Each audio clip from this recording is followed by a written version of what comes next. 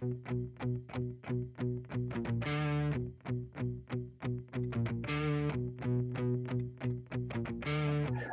going on?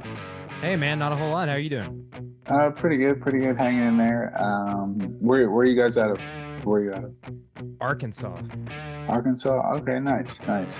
Yeah. How's the how's the jiu-jitsu scene out there? Man, it's really growing. I was just talking to somebody yesterday. Like, I remember when I was like a white or blue belt that there was less than 5 black belts in the state, right? Hmm. And now there's over 50. Oh wow. Yeah. And we're about to, I mean, I have my black belt now. I remember when I had my purple belt, I'd like bought some of your products online, right? And like Okay.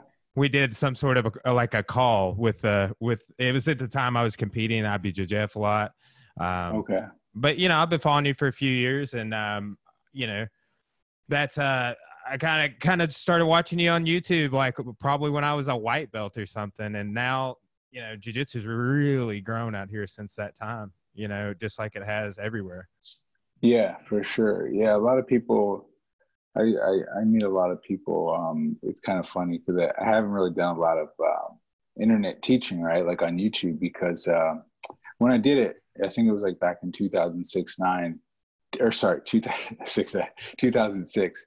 I was thinking of that stupid rapper. Like you can hear shit about that. But anyways, um, uh, there wasn't many people doing it, so I get that comment all the time in regards to like people I see in the at tournaments and when I'm training. It's like, oh yeah, yeah, I knew you, especially from like people who've been doing it for a while. So that's cool though. That's good to hear. Those videos just keep getting views on them, So it's crazy. It's crazy how it's blown up. But that's cool. I do, man. I really like a lot of the videos. I mean, it's been a while since I've watched any of your content, but Okay. um, at least on your YouTube channel, the Ken Primo. That's what I knew. I didn't even know your name was Yeah. Primola forever. Yeah. But they were just like, I really liked your approach because I remember one like real vividly, this X Guard video you put out, right? Uh-huh. And you were like, hey, here's all these different things you could do, like you could do this, that, or this, and sometimes that. And man, like a lot of your videos just seem to be that way. And like when I bought some of your wrestling series stuff, it was really similar. It was like, hey, we're gonna do this, and we got these 4 options. It's just like I really like the way you laid it out. It's like been something. It's like I kept in the back of my mind as a method, just owning the school and stuff. So Okay. No, I appreciate that. That's good to know. Because it's hard definitely to know your audience sometimes and to know what is going to vibe with them in terms of their teaching, their learning style. So that's good that you were able to take from that. Hopefully, I can do some more sometime soon. After the here it's more.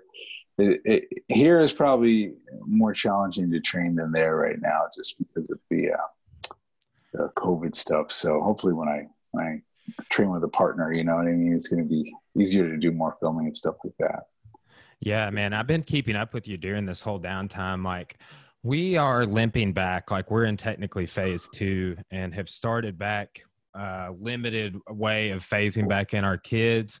We still theoretically shouldn't be rolling Mm-hmm. in our state. We're kind of, but in Oklahoma, one state over, they're rolling similar numbers. It's like so, but man, we moved to a new location like 2 weeks before the shutdown. Like Oh bought shit. sold our old location, bought a new one, twice the Uh-huh. size. Got moved in 2 weeks later, right before we are about to start the new schedule too, which was gonna have all this cool stuff. And we're about halfway there right now, I would say. Uh, okay, So, nice, nice. So how do people in your community like? I guess the students are they how do they feel about it? That's the whole. And I asked that because like perception. that. Yeah, that's the whole thing. It's I have. I mean, I don't know what the hell's going on, right? Nobody does. Like, oh, it's dangerous. It's not dangerous, But like sometimes it's just like I definitely want to roll, hard and stuff like that. But like I don't. I'm old school where I would be more likely to roll, I think, than somebody who's kind of like just got into it for a little bit of time. Like, and that's what I feel bad about, you know, for like people in an industry like martial arts or a gym right now, because it may be a challenge. So how's like the perception, as you said, in your community at your school? At our school, it's not been negative, right? So like I'll be teaching jujitsu right at the front door. That's where like we have like a big mat area, like divided with a bag rack down the center. So it's technically two mat spaces. But then there's a fitness kickboxing room, all heavy bags, and there's a yoga room. So Okay. those demographics and crowds, which are diverse, they'll be walking in to go to their class, which it's a lot easier to maintain social distancing in those environments. Yeah. But, you know, we're up there like sweating each other's eyeballs. Yeah. But, Exactly. you know, I mean, I'm sure there's some people that are like, what on earth? I can't believe, because there's a fitness center here in town. It's like a mom and pop. Like the guy he owns it, sponsored some of our guys in the past with memberships and, you know, gear. And he had somebody that was a member at his gym take pictures, send it to the state. And this was after fitness centers were allowed to reopen, but they were just like, look at him not following the guidelines. Yeah, that's crazy. And what did they do? Did they do anything? The authorities or? No, I mean, they sent him a letter, you know, and that was the main thing. And then he kind of made some changes to how he was doing it. And like, I'll say another thing, like we just started taking, like we do these like a orientation intro lesson process for the kids. So we just started to do that with the kids. We haven't like really enrolled any new members until like last week or so. Right. So like we haven't really been open to the public. And what I'm really trying to encourage is like, hey, how about you partner with the same guy every time you're a girl or what have you, every time you're in here. Right. I got several people that are doing that. That's like, they only work with each other. Or they don't roll. Nobody like I just kind of like how we've been doing the rolling is like, hey, it's either situational with the partner you worked in class, or it's just free roll with the same person. If you guys want to roll with each other, that's kind of, you know, I'm gonna be over here with this class while you're doing. I got you. Yeah, for sure. So, but you know, that's I would say the sad thing is, man, is I like not like we're like devastated, but with this situation as it is, and us just moving, and if we want to not feel the pressure, like pretty immediately, we had to start getting the ball back rolling. I feel like we're not really, you know, not too far ahead of where we should be either. You know, I feel like there's states on both sides of us. Tennessee is the same way. Like they're rolling in Tennessee and they're rolling in Oklahoma. So you know, there's that. And I'm kind of just like looking at that and watching our community numbers and just trying to manage, man, and hoping that we don't have some sort of a second shutdown. Do you guys like all communicate, the jiu-jitsu schools in the area or interstate or? Yes, to an extent. So like we have a head coach that is in Arkansas, and he has like the Memphis gym, for example. And then I know a lot of guys in Oklahoma, like Omar French. He's a guy I've been talking to a little bit. And I've podcast with like every jiu-jitsu guy I've ever known during this time. Okay. No, that's cool. And it's like, this is the complimentary 10-minute COVID talk at the beginning of every episode. Yeah, for sure.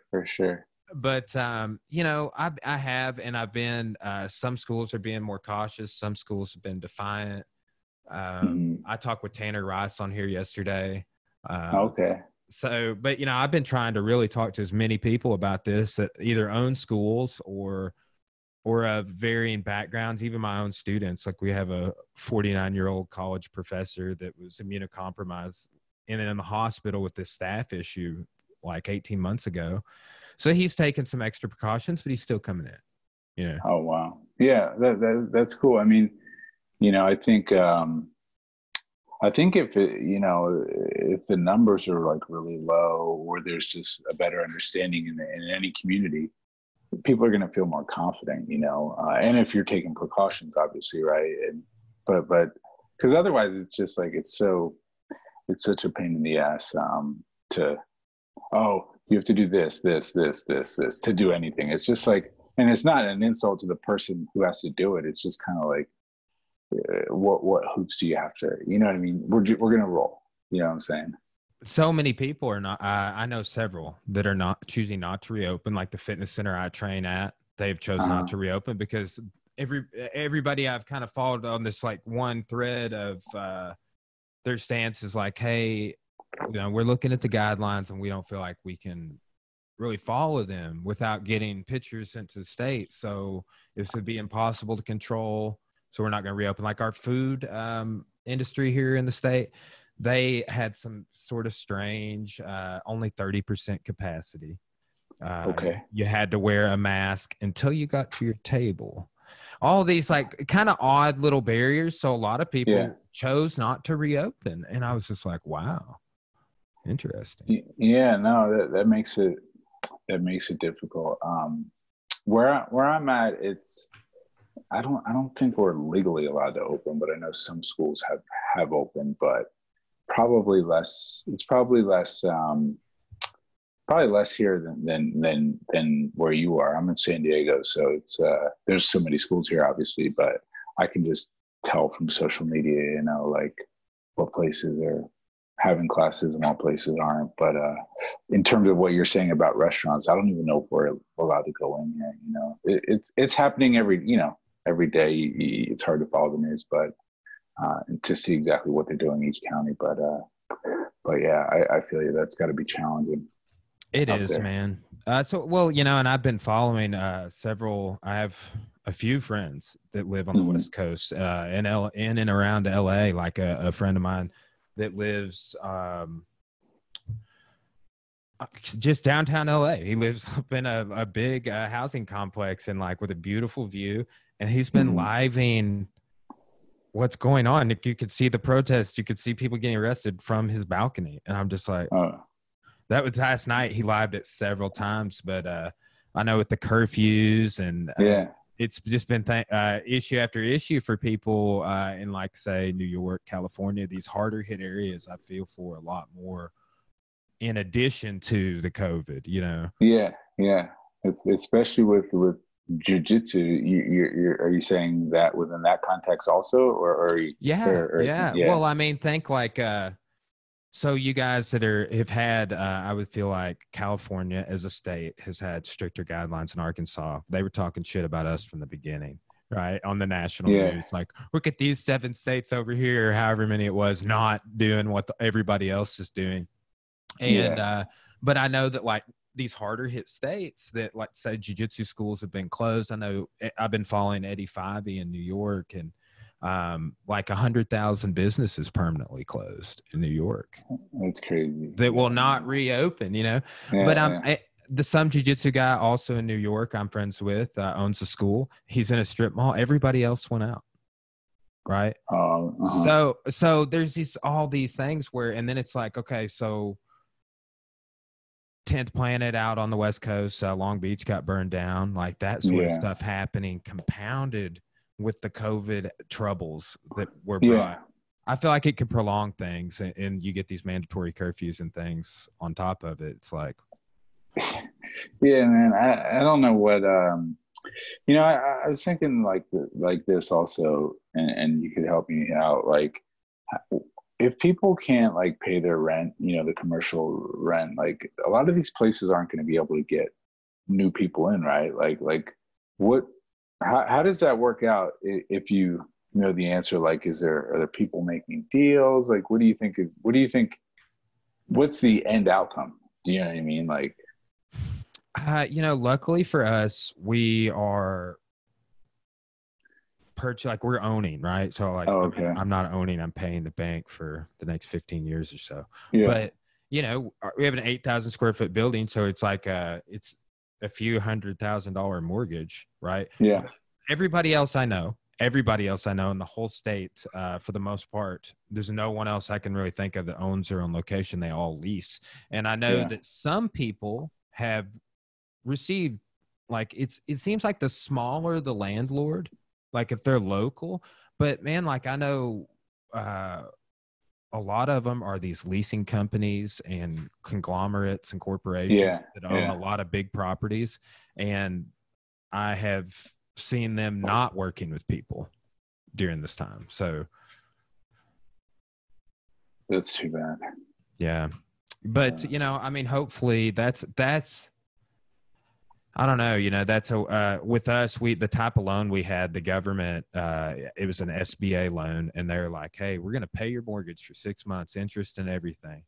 And I was like, thanks. That's great.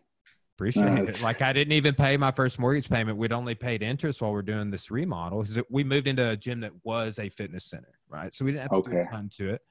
It was really set up close to the way we wanted. Got a good deal on it. He had been trying to sell it for like a few years, and but we were due to pay our mortgage in April, and they're like, well, we just don't worry about that one, and for next 6 months, don't worry about it. That's what so for us it worked out. We got some payroll money and different things. Like, I heard some schools not getting anything. We got everything. Wow. But still, with as long as we closed, the number of memberships we had canceled, like, we're only at $400 in the positive, wow. and then you take into account like probably close to 40 memberships canceled, people that aren't going to come back, people that probably, I don't know. It's a lot of uncertainty for those people. Like, some parents are just nervous about bringing their kids back in, but we've had tons of people that are like, let me pay an extra membership, and just kindness. And that's what, like, so I'm seeing that happen. I'm seeing it not happen. And I'm trying to talk to as many people as I can about it, but it's hard to plot a trend. Yeah, I agree. It sounds like it's really stressful for a lot of people.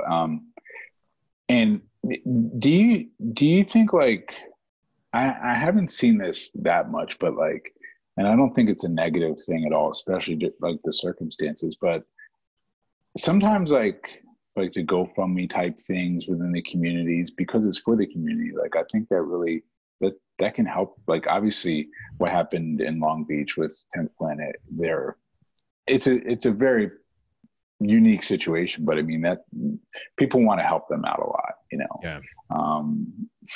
Like kind of donation type things, like fundraising. And I know a lot of people don't want to do it out of pride, but I think, like, if people can talk about the business and how it's great for the community, great for the kids, like, I think people would be really willing to donate sometimes, rather than just like the customers paying their monthly dues, but like some people outside also would. I mean, have people in your area, or have people thought about that? I'm not saying everybody, quote, needs that or anything, but like, I think now's jiu-jitsu specifically is a business that is really going to be affected, where it's like the last phase, Yeah. I don't, like, I'll just tell you, like, one thing, for example, that I am seeing great community efforts. We have a couple of nonprofits in our area. Like, we're like this place in Arkansas. It's one of our 6 regions called the River Valley, right? It's like 6 geographical regions of the state. And we're here in the River Valley, and there's some nonprofits here, River Valley Food for Kids, and another one that really helps out low income homeless with laundry, showers, all sorts of stuff, called the Rust Bus. So there's some nonprofits that are doing things, but like, for example, I have a former member who's a mom, like, worked at the college, and she had some sort of issue with her back, got a back surgery. She went back to work, hurt her back again at work, right? Doing something, right? And maybe went back to work. She said, I don't know what the circumstances are, but she had to have another surgery, and then a third surgery. She has 2 kids. She's a single mom. And I shared her GoFundMe yesterday, even on our gym page and on our groups. And I was just like, because I was seeing 10th Planet's GoFundMe get like $40,000 or something, right? And like, I donated to the campaign, and I shared it, and I shared it like 3 different times on like my personal page, on our gym group, and on our gym page, and I saw it go up like $50. Oh, that's too bad. I know. So it's just like, I don't know if it's an attention thing or what, or, I mean, I'm sure that she is getting help from some other community efforts, but with GoFundMe's, I've had success with those in the past. I've only done one, and I've donated several over the years for just different reasons like this. Yeah. But I was really disappointed to see that yesterday, you know? Yeah, that's unfortunate. I think sometimes I've done a lot of like marketing in my life and copywriting. I think like the story, getting that story out there, how you get it out there and how you tell that story is really important. I haven't like interjected, but I've heard some jiu-jitsu people where like I've read their stories on Facebook and how they're waiting to open, and I'm just like, sometimes I really commend them, for having the ability to do that, knowing that they're going through their financial difficulties. And I'm thinking like, man, they tell that story, it's really emotional, and there's so many people that are supporting it. I mean, is there another way we could support them? And I think like sometimes being able to tell that story where it does evoke emotions is gonna bring people out to support it and to support them. And I'm not saying like, I don't know if it's endless. I don't know like where the support ends. Like, oh, we support it, and then in a year this stuff keeps going on or something. But it looks like the trend today, especially at most places, is like it's a downward trend, in terms of the COVID thing. And when you talk about like facts, you're talking about like parents worried, and I'm a parent too who's a little bit, worried about this situation with daycare, and there isn't really a lot of facts, honestly, coming out, medically speaking, where kids are proven. There was talk about it, but like there hasn't. I'm not sure of any cases where they've documented where kids are training jiu-jitsu and they're coming home to their parents. Kids are in school and they're coming home to their parents and giving it to them. And I think like that knowledge, if it hasn't been debunked, what I'm saying, that would give me confidence, because I haven't seen a lot of that science yet, where it's just like, hey, when my child is able to go back to school, I might just like be like, okay, fine. She wants to play with kids. Okay, fine. Because kids aren't really getting it. And if it's not really asymptomatic, then it's just like, you know what I'm saying? Yeah, I do, man. And like, and I know, like I messaged a guy earlier that had done a private lesson with you once upon a time named Matt Blank. He was, I think, in the area when you were out. Yeah, I know of him. Yeah. Yeah. Go ahead. But I was like, man, what kind of questions do you want me to go over with, with Ken? And he was, man, I've kind of lost my track here. Hold on. It's all good. It's all good. It's a common. There's something you said that reminded me of something I was wanting to talk to you about. Well, anyway, we're talking about kids in daycare, but I sidetrack. Anyway. No. Yeah, man, I don't have kids. So, yeah. But okay. Yeah. Matt said you were a highly educated guy. Congratulations. And I know, like, so is it, you used to be an attorney, is this correct? Yeah, I used to do some legal work. Yeah. So I'm a historian. I teach college, and I don't even know what to believe right now. I'm a trained researcher, and there's so much out there about with numbers and stats. And I've tried to look at surrounding stats. I mean, just all that stuff I told you earlier, and tried to use like all of my rationale and my 27 hours of philosophy and logic and just everything I know about 1945 to present. And I can't funnel all this that's going on through anything. I'm just like, oh man, like with it, it's like a hydra. There's so many facets to what's going on with asymptomatic, and do kids pass it on to parents, and the antibody testing, and it's just hard to know, man. I haven't been able to generate enough brain power to really figure out what's going on, and it's been frustrating. No, man, I feel you, and I think regardless of education, it's there's so many experts that are, it's really, I'm not going to say people are wrong or they're making mistakes so much as there's just new information all the time, right? So I think like when it could be like dying down, it could be getting weaker, right? Like there's reports of that. So it's just like, I don't think anybody's wrong to say, oh, it's a lie, it's nothing, right? Because it could be becoming nothing, right? Like it could be like, oh, we got all these protesters out here going crazy, and are the numbers going to jump up in like a week? They should be astronomical, right? All these states have opened, it should be astronomical. So we don't even know how it we don't know much about it, but I think, you know, overall it's going to look good for the near future, because it does look like it's going down. And yeah, we don't know if there's going to be second wave, whatever. So it's just like, listen, if it starts to look really good in my area coming up, then you know, I'll be training, and I'm not going to be thinking about the waves that are going to be coming in with this virus. And I don't think a lot of people are. And if it does happen, then people are going to kind of see it probably much earlier than they'll take notice, more so than they have now, right? Where we were kind of surprised. I think that's going to give a lot of confidence. Whatever the facts are or aren't, when people start getting it less, and communities and numbers are low, I think that's going to help a lot of people feel better, you know? Yeah, for sure, man. For sure. Yeah. Yeah.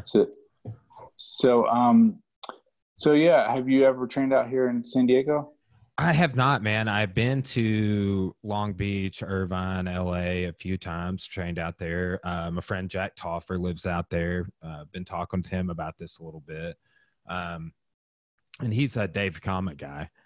Dave Comet Jiu-Jitsu out there in, I think, LA. I haven't been to Comet Jiu-Jitsu Academy, but I know a few people out there in that area. But man, I really would love to come to San Diego. Some students and friends of mine, they do some missionary work, like they are affiliated and work at this church in town, and they have like some connection there. But ironically, this student of mine, he's the blue belt, and he goes down there periodically, and he was down there on the beach like 3 or 4 years ago. And there's this dude doing some yoga stretches on the beach, and turns out that dude's Fabio Santos.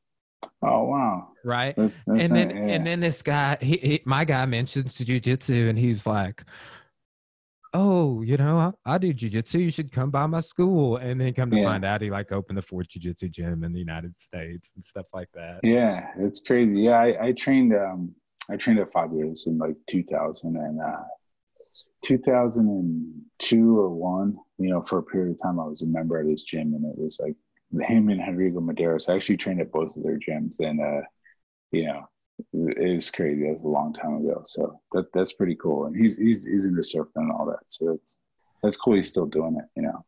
Yeah, it is, man. It really but I haven't got to train with him, but I would love to train with him. If I was in the area, there's several places I would like to hit up. Obviously Atos. And so you moved from the East Coast to the West Coast a few years back, probably around the time I was talking to you, it seemed like. Where are you training at out there?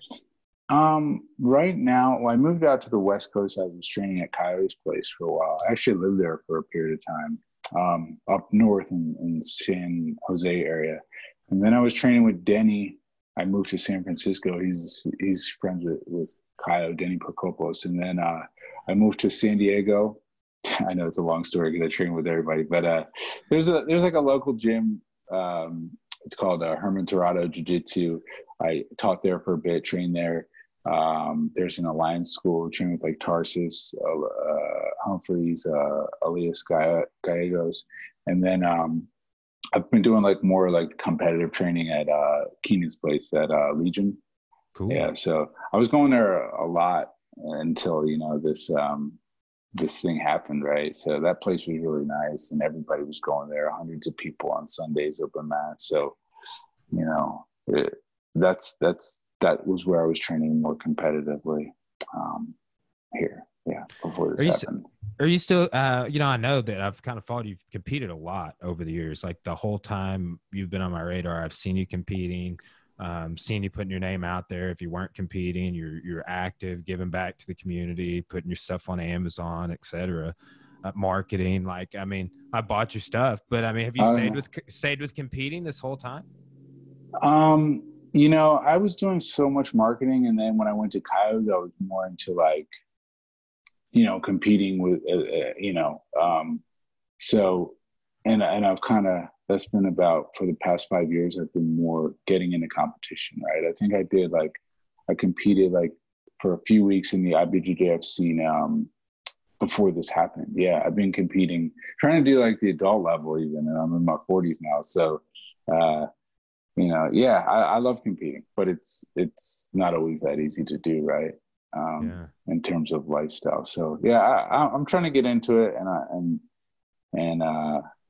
be competitive because I can. I think unless I'm super, knee surgery or something like that, or old and out of shape, then I'll stop. So yeah, to answer your question, I've been competing and I like competing, and I was kind of trying to get into a groove, right? Like before this happened. So it was kind of like me and a friend of mine, we're going to like different tournaments, IBJJF tournaments like weekly. And it's just like, oh man, now this happens, right? So Yeah. So is that just something I'm not 100% familiar with your wrestling background, but like, are you just like, have you been competing since it's like ingrained in you now,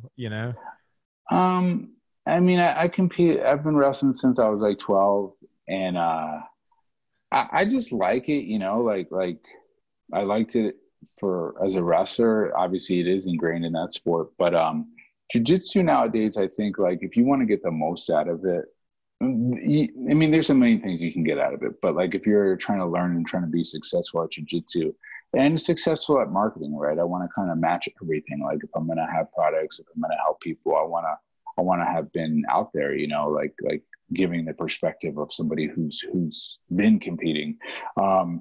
So that's one of the reasons why I do it. But like, honestly, the more you learn about jiu-jitsu, the better you get. I feel I enjoy it more. So it's just like, it's a challenge, but it's not like, oh, I just want to be the best so I can say that or show that. But it's just like, yeah, you love jiu-jitsu, right?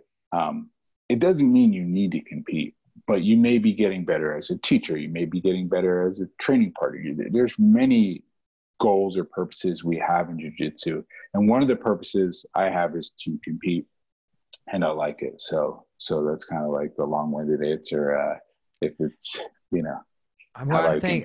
I think, man, just like in my experience, that with what you said at the end seems to be the most important thing about competition is that you like it.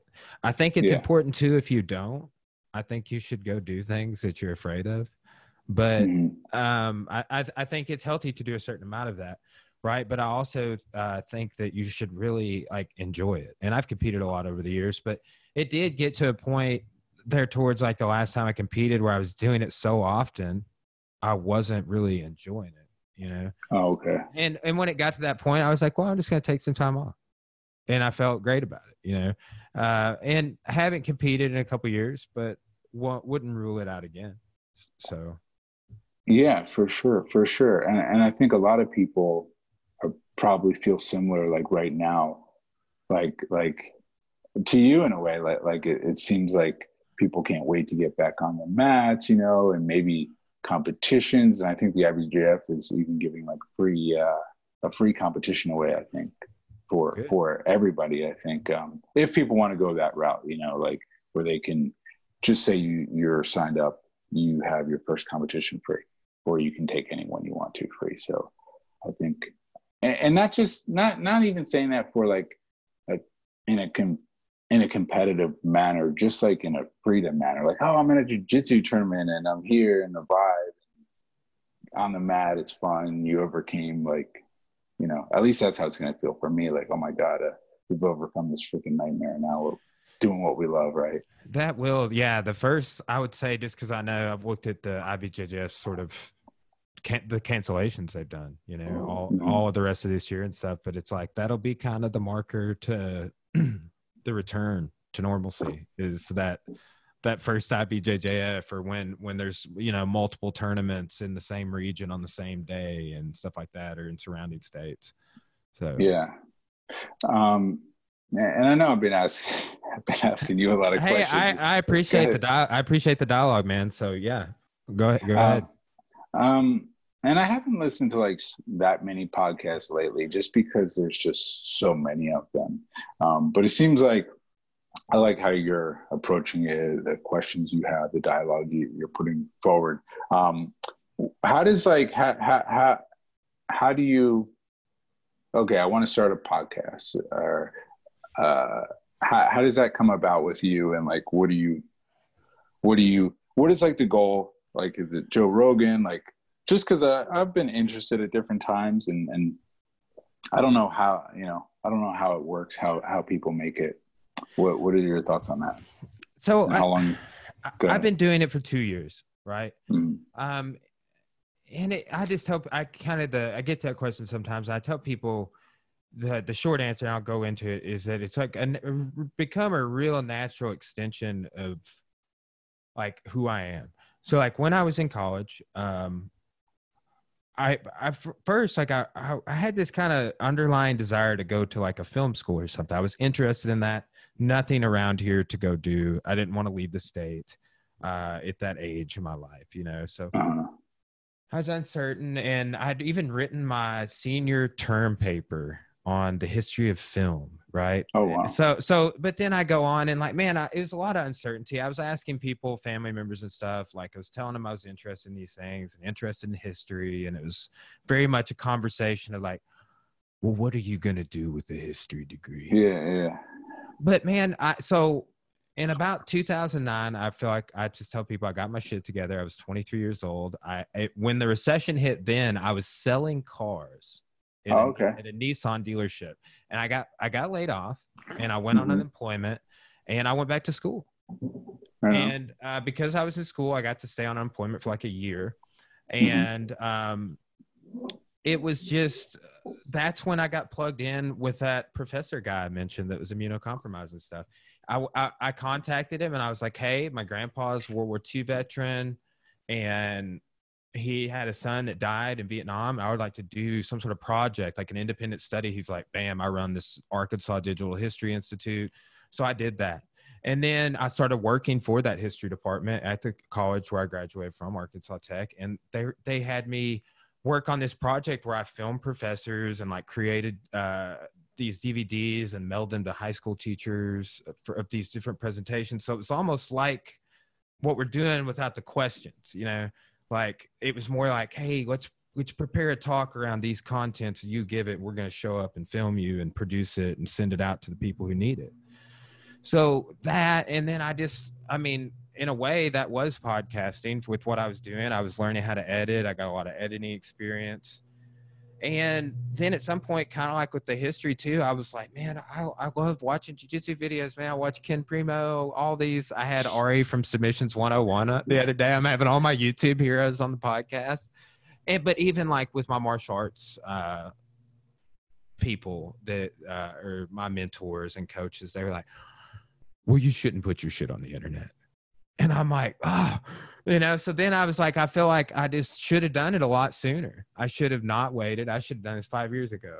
And because it's what I'm interested in. It's how I can, like, I just like always writing lists down and all sorts of stuff and journaling and, databasing my techniques and watching videos and taking notes. And so it's just become like, oh man, okay, this is a way that I like satiate this weird creative itch that I have to produce content like around the things I'm interested in. So this is like a jiu-jitsu. I do a jiu-jitsu and MMA spinoff, but I have this Life Unraveled where I just could be anybody. We're not going to burden them with the jiu-jitsu conversation, But I have a lot of professors on, and I do a History Unraveled where I like different history stuff I'm interested in. So it's like, it's a way that I can kind of encapsulate all the stuff I'm interested in outside of like my martial arts academy. But then that's also kind of a side on the podcast too. So I've enjoyed it, and I'm excited about, like, I feel like I'm getting some momentum. The new gym, like this will be one, like this is a studio at my house. The new gym we built, we closed in this one area that had this weird entrance, and I have a studio there. My dad, I made a custom table. I fabricated it. our judo instructor, and he teaches a morning class. It's a nonprofit for like law enforcement. He made a tabletop, put my logo on it, flamethrowered the tabletop. Oh, nice, nice. Yeah. So you know, in the new studio, that's like been the culmination. Like I've been wanting to have my podcast in a neutral spot. I've been wanting to do more podcasts like this. Like, dude, I would never get to talk to you unless I stepped out of the studio. Like I'm still here, you know, but virtually speaking, like I'm not like, hey, Ken, come out and teach a seminar and then we'll do a podcast. It's just not a logistical thing. I can't have every guy that I want to talk jiu-jitsu with to come teach a seminar just so I could do a podcast episode. Yeah, for sure. But it's been a great learning experience too. It's like with anything, like I'm not an audio engineer. Like I know a little bit about filming, man, but when it came to like hooking my camera externally that I use off the computer into the mixer and all that, and then it was a lot to learn. But it's been that's been the slowest part about it. But it's been fun because I don't know a ton of podcasters that are giving me inside secrets, you know. Yeah, no, it sounds interesting, and it sounds like you got a handle on that technical part, which sometimes, at least for me, like at one point I was thinking of like doing it, and I'm just like, man, I don't know that much about like audio and all that stuff and how it works. I mean, I see some people, they call it a podcast, and it's just like on iTunes, and I don't know if they even talked had videos, there's so much information out there, it's kind of difficult. See, I do like what I do, and I've been on the phone with Apple because I always do this the fastest process. I'll take this video, I'll download it, edit it, and render it and all that, and then you can export it as an audio only file. So my intro music and all that's there. Well, that process stopped working, and I was just like, guys, come on, the Apple doesn't know what's wrong. But I do the video podcast, strip the audio off that, and I put it on my podcast host, and then it sends it out to 10 audio platforms. Oh, wow. Apple Podcasts, Spotify, all that. And that's been a whole other side, like the analytics side, that I'm starting to try and figure out, like, okay, why did I have 242 downloads on Saturday? That's weird. Like I don't get it. Like it was just like a normal thing that was like, whoa.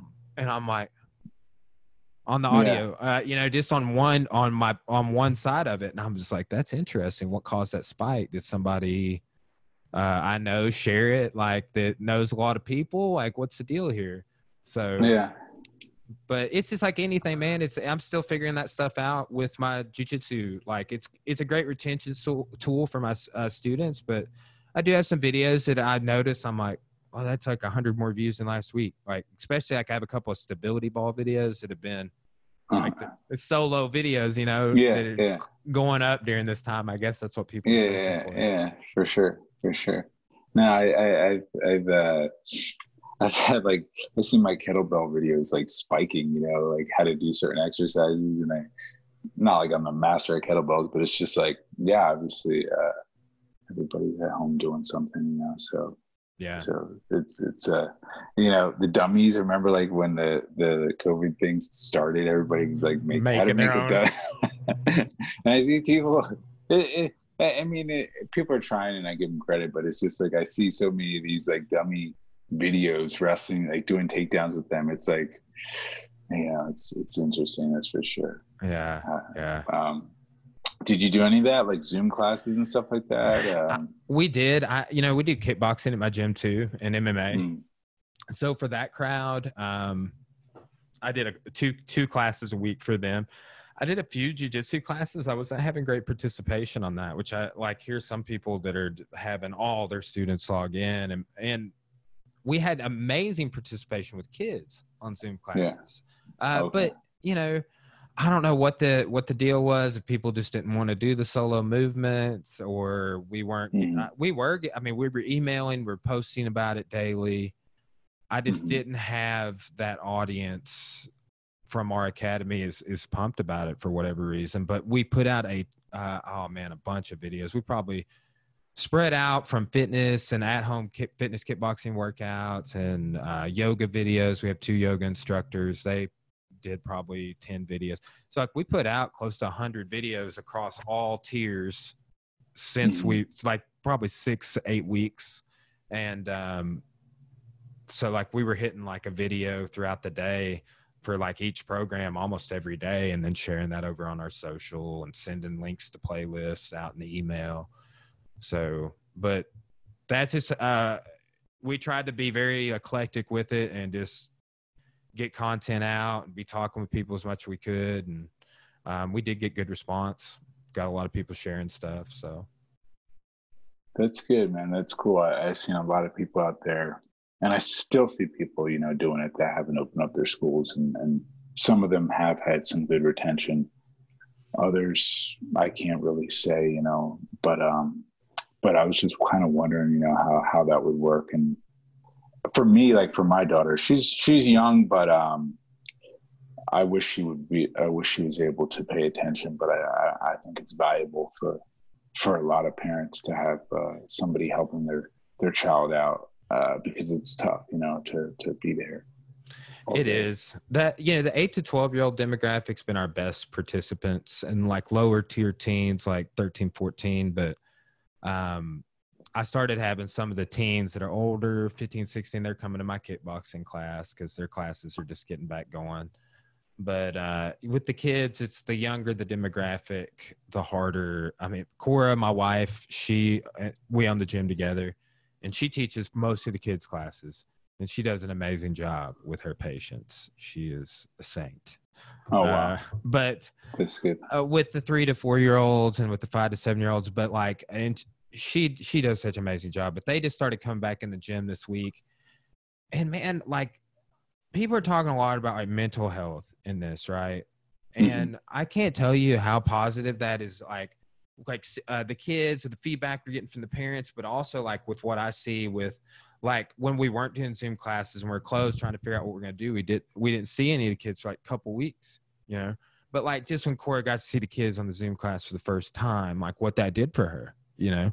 Yeah. Like the positivity and like how it's really made me evaluate how much, even I noticed it, like with the first several Zoom podcasts I did, I was like, oh, a person, I haven't seen people in a while. You know, it was just like seeing a face, man. And like just on a screen and like, hey, you can hear me. We're talking and I see you. Yeah. Because early on in this, there was a lot of uncertainty, but that just like seeing like us limp back to normalcy when she saw the kids yesterday, for example, first kids class, we had a daytime class. Like that was a positive for everyone involved, the parents, the kids, her, by extension of her, me, because she taught the class, but everybody's mental health like went up a few points yesterday because of that interaction, you know? So yeah, I think that's awesome. And I think it's going to continue to happen. For sure, that's a positive thing, because I mean, you know, parents have to have their kids not playing with other kids or spending time, and I think it's to have them in an area where they can do that. I haven't hardly really done that, to be honest with you, with my daughter, but it's like a celebration in a way, right? Like to have them in an atmosphere where they can be around kids and feel good. Everybody, I think, is, you know, to have a sense of normalcy, right? And jiu-jitsu really is, when you think about it through all this, it really is the truest sense of normalcy, right? Like if you've gotten back to jiu-jitsu, there's nothing else. There's nothing else. You know what I mean? That's not a new normal. That's, you know, that's the primal thing, you know? Yeah, man. And too, like, I feel bad for those people that came to jiu-jitsu for an improvement in their mental health, like, and then their fitness and just all the benefits it brings, you know, and then they lose, like, just from the student level, me, the business owner and stuff, it's been difficult and I didn't get to train as much, but for the people that's their only community. Yeah. It's their only social time. Like I have members like that. It's like, they don't see us, like they're just going to be at home. Like, or they don't see their friends in the gym, or maybe them getting into the gym was their, like for me, very much so. I got involved right after high school, and then that became my community, man. Yeah. Like here we are. Like this is how full circle it's gone with just branching out and flowering out. So Yeah, no, that's true, man. I think it affects a lot of people, their mental health and their well-being, like you said, it's like people who are especially getting into it, how it affects them, and it sounds like you probably have it together in this regard, but it sounds like just that communication from leadership is as is as important during the times like this, like you know what I mean? Because if there are people who use the jiu-jitsu community as their community, and they need them right now and they can't get it physically, I think having that obviously mental aspect of it and that communication from that group, those groups, you know, is important, you know. And I think like for me, like, okay, I love jujitsu too. It helps my mental health, you could say. But the benefits of it, right? Like, so now I get into something else, or I focus on a different purpose for a period of time. You know, I think like we can take the strengths from jujitsu, not just like kind of utilizing it for those benefits, but also having what it gives us and putting that to other places. For me has been beneficial. Like, oh, be consistent. I'm studying different languages. Be consistent. Do this. Be consistent. You know, just like I was for jujitsu. This is how you get better at jujitsu. This is how you get better at this or that activity. You know what I'm saying? Yeah, for sure, man. Well, man, let me ask you this. Like, I think it's interesting. It's something Matt and I were talking about to hit you up on. Like, it's interesting you going from the East Coast to the West Coast. Very Joe Rogan of you. He goes from Boston to LA. But Yeah, yeah. what has that contrast been like in the community and in the culture? Like, how is that different? What are the differences in the jiu-jitsu here and there? Well, when I was on the East Coast, I was at a school called Balance Martial Arts, and I was under House and Gracie, and it's growing right now. It's more like traditional Gracie Jiu-Jitsu, and it was really cool. There's a lot of good people there. Good, it's a very good scene, very family oriented. I liked it, and I they weren't really like too much into like IBJJF competition at that time. Uh, so when I had gone out to the West Coast, there's a lot of reasons why I went out there, right? I like the weather there, I like the beach and stuff like that. But I also had talked to Caio Terra's manager who kept saying like, oh, you should come out here, come out here. And I wanted to like kind of see the school I was at in the East Coast, like, again, it was more like self-defense and they were very good, but it wasn't like Kai was more like kind of like, I guess you could say like modern in terms of the technical aspects, in terms of the game he plays. So that was kind of different. And I'm not sure that's like a coastal thing. Like, you know, I mean, any school has any techniques nowadays, but like, I feel like on the West Coast, there's more jujitsu, right? In terms of, you know, it's grown so much out here. For me to be at Caio's, like that level, I felt was very high compared to a lot of places I was at. Like, oh, I'm a black belt and I'm having really challenging, you know, losing to purple belts, you know, and like some places I was at where that wasn't the case, you know. So I can't say the level is better or worse anywhere, but I felt like the level was definitely different, you know, when I came out in California. And obviously now I'm kind of spoiled. I'm here in San Diego, right? Like it's different than a lot of places. But right now also because the East Coast has grown, there's so many places, it's hard for me to like say like, oh, it's better or worse, or you know, like now since I've been out here, okay, I lived in Philly. You can get an hour train ride or to New York. So okay, you can train with Donna Hare and all those guys, right? Like, oh, I'm here in San Diego. I can train in LA. I can train, you know, Atos here. Like, it's just, it's mind blowing, you know. But I haven't been out in the East Coast to really experience that scene as of late. But the times I have come out here, it was like 2002, and then recently the past however so many years, like during the early days, it was a big difference. There's more out here, right? There's a Gracie Academy. There's places in San Diego. On the East Coast, there wasn't that many places. But you know, I don't know. It's kind of a hard question to like answer nowadays, right? Because there's so much jujitsu. Like I could go to Arkansas but I would never think about that years ago, right? Like there'd be a lot of jujitsu, but like I could go to your academy and maybe you guys would kick my butt. I have no idea, you know. So it's just like it's getting crazy, like the evolution and It is. the scene, right?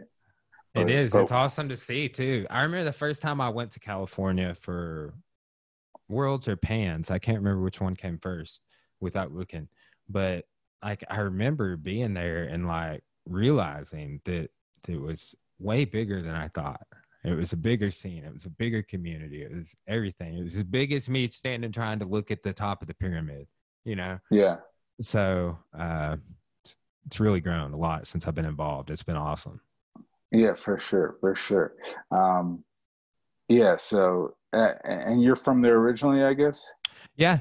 I grew up about 20 miles from where I live. I kind of like moved to the next biggest town over. That's where we have like one of the bigger institutions in the state here, and that's where I got my graduate and master's. See, ironically, I think it's what jogged my memory. I was like, man, I should ask him about coming on the podcast. But back when I kind of consulted with you on the phone, you know, right after that, I medaled for the first time at IBJJF Houston.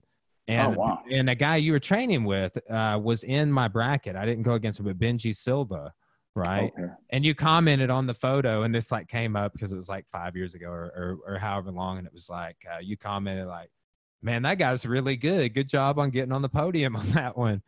But, you know, and I tell something that you told me on that phone call all the time, because I was like telling you, I'm like, dude, I'm getting my master's degree. I got this new location we just moved in. I got all this stuff going. And you're like, you got to be the best at everything. You got okay. Because I was asking you, I'm like, how can I achieve these competition goals in spite of these other things, you know, that I'm trying to balance? And that was the advice. And I got it on some level, you know. I was like, I really do. Like, I've got to level up. I've got to actively practice mastering all of this. And man, that was a time in my life where I really did get better at time management. And anytime I've added something on, I've kind of used that. Like when I started teaching college a couple of years ago, for example. Okay.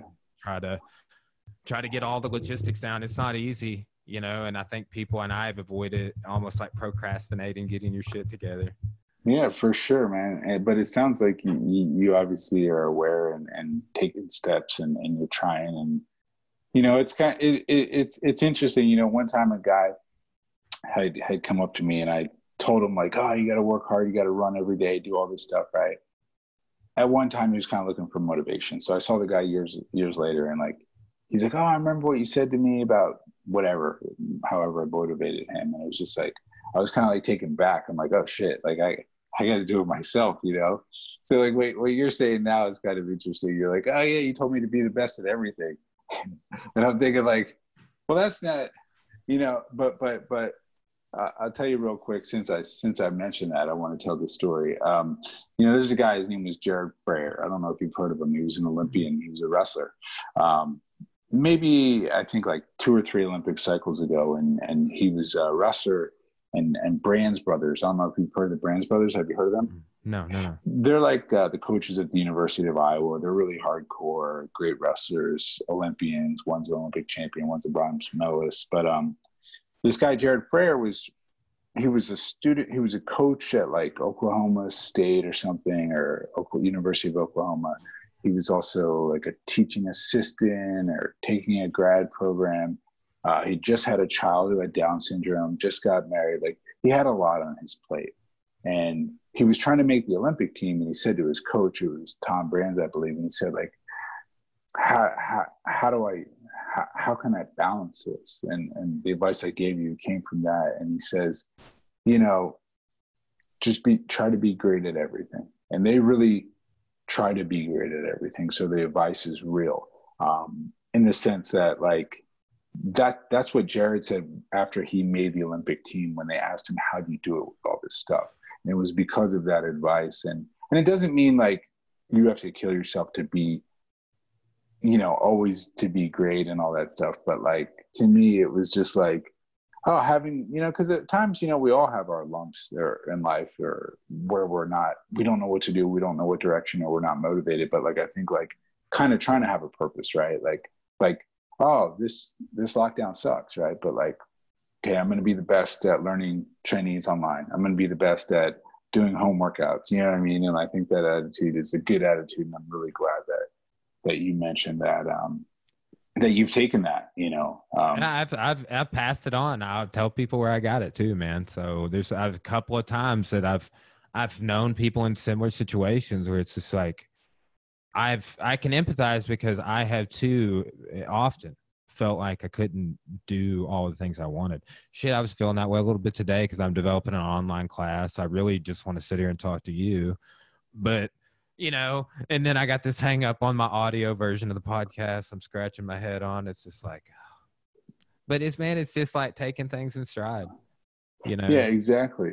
And it sounds like you're doing that like with your business, because there's a lot of businesses where people, and it's everybody's got their right to feel bad about it and to be negative, but like it sounds like you did a lot of the things to try to make it work as best as you can, and now it's, you know, bearing some fruit for you, and it will continue to do that because you have taken it in stride and you're consistent, and okay, now it's getting better, and it probably will get better too, you know, Yeah. before it gets worse, I think. But Yeah. you know, it's Yeah. Well, right on, man. Well, Ken, I really appreciate you sitting down and talking with me, man. Maybe we can do it again here, you know, one of these days, because I follow you online. I really appreciate your commentary. It's just been kind of nonsensical throughout this whole shutdown and stuff. You've just given the, hey, here's what everybody's saying online. yeah, Yes, it's funny. it changes day to day.